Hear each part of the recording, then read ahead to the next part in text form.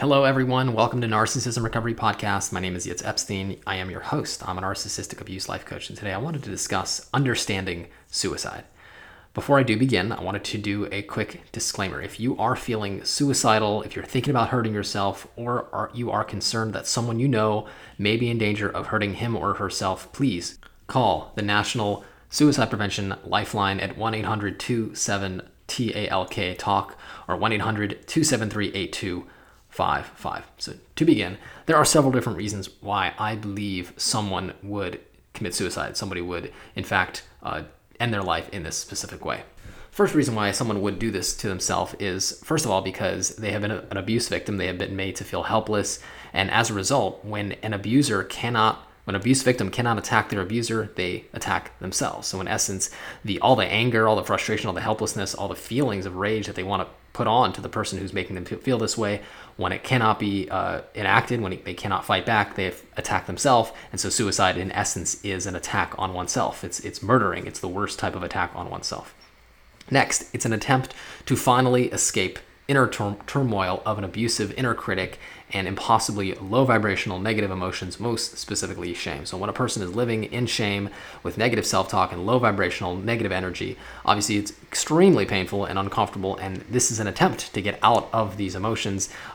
In a sense, I don't want to be in my body anymore, I don't want to experience these emotions, so it is an attempt to finally end this pain. Next, it's a way of sending a message to their abuser. So you usually find this where you have a child who's abused by a narcissistic mother or just an exploitative parent, and what they'll do is they'll want to punish the mother or the parent or the father and really make them feel badly for what they've done to them. So this is a way of by hurting themselves, they can finally find a way to attack their abuser. Next, it's a final act of self-sabotage and revenge on oneself. So when a child is helpless and obviously they cannot attack their abuser because their abuser is bigger and more powerful than them, they hold on to a lot of these negative emotions, like I mentioned. Now, when they become an adult, they in essence become the parent to their own inner child. So self-sabotage in this instance is the child self taking revenge on the adults in their life, but in this case, it's themselves. So it's a way of fighting back towards their abuser. Because the child feels all this frustrating feelings towards the adults in their life, now that you are the adult, or now that the adult to that child self is you, therefore it's taking revenge on the adult self. Now, the way I see it is addiction is a slow suicide. When somebody is deciding to put something into their body or engage in a compulsion that is going to hurt them, actually, on some level, it's designed to do that. The person is giving up hope on living a happy and abundant life, and as a result, they're trying to destroy themselves, but they may not be willing or maybe not have the strength or the courage to just take their own life, and as a result, it is a way to do this that they can actually not really feel like they're doing it, but in fact, I believe addiction is a slow attempt of self-destruction and essentially suicide. Now, being narcissistically abusive, when somebody's a narcissist, what they're doing is they're actually treating themselves like hell. They're destroying themselves, and in essence, they have already murdered their inner child. So when they're abusing other people, essentially what they're doing is they're attempting to bring everyone else down with them as they destroy themselves. So we see a narcissist, which, by the way, is just an addiction. It's an addiction to power and control. They're destroying themselves and then destroying whoever is in their life with them, the codependent or the people who are trying to love or help him or her. Now, a person who decides to commit suicide, from my perspective, has been murdered way long before they've actually committed the physical act of destroying themselves, of murdering themselves.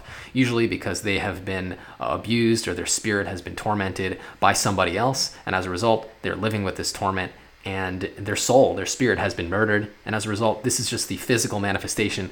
The murder might have happened decades ago, 30, 40, maybe even 60, 70 years ago when they were a child. And now they were living with this sort of broken spirit for so long. Finally, they just cannot tolerate any longer.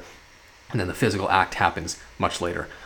I also feel strongly that someone who decides to commit suicide is suffering from shame and feeling helpless and feeling out of control of their life. So in essence, suicide is saying, instead of other people making me feel helpless and being in control of me, now I am in control of myself and I get to abuse myself and destroy myself the way I decide, as opposed to other people doing it on a whim as they wish.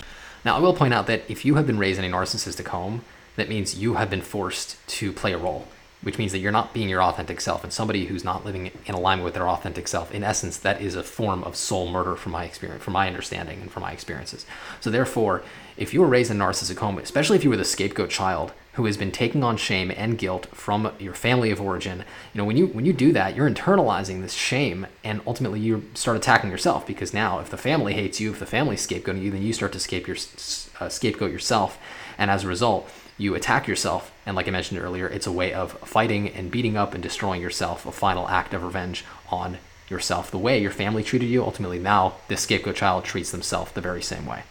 It's so important to understand that if you were victimized, then there's most usually going to be this at least impulse or feeling like you want to commit suicide throughout your life. The feeling of helplessness, the feeling of rage, all these negative emotions, you feel like there's nothing to do, there's nothing else you can do but just end your life. Now throughout my life, I have had times when I literally could not go on and I want to commit suicide.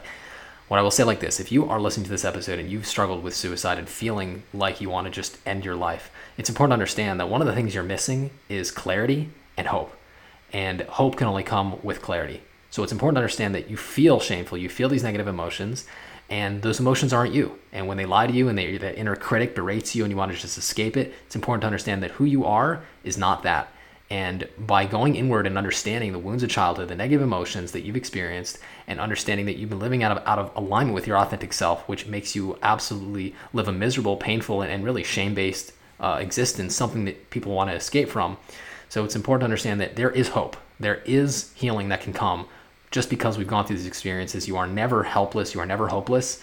And you are always one healing journey away from truly understanding what has happened to you, how it's affected you, and ultimately be able to heal your sense of self, so you no longer have this desire to take revenge on yourself and to do harmful things to yourself that could cause great damage to yourself and ultimately to the ones who love and appreciate you in your life. So if you are struggling in this way, if you feel tremendously alone and nobody understands you, and you feel like, there's just no point in living, please do reach out and allow me to assist you in healing your wounds of childhood, developing a sense of self so you can feel whole, so you can feel connected and ultimately self-accepting and self-loving, so that you no longer have this desire to end your life, but rather have a desire to live and appreciate an abundant lifestyle, which is more than possible regardless of what you've gone through. There's always hope as long as you are willing to go inward and heal and really fix the damage from early childhood. I offer a free 15-minute consultation, so please reach out and allow me to assist you in this process of healing. My email is info@yitzepstein.com. You can reach me by phone, 818-210-6049. I want to thank you all so much for joining me for today's episode. Until next time, all the best.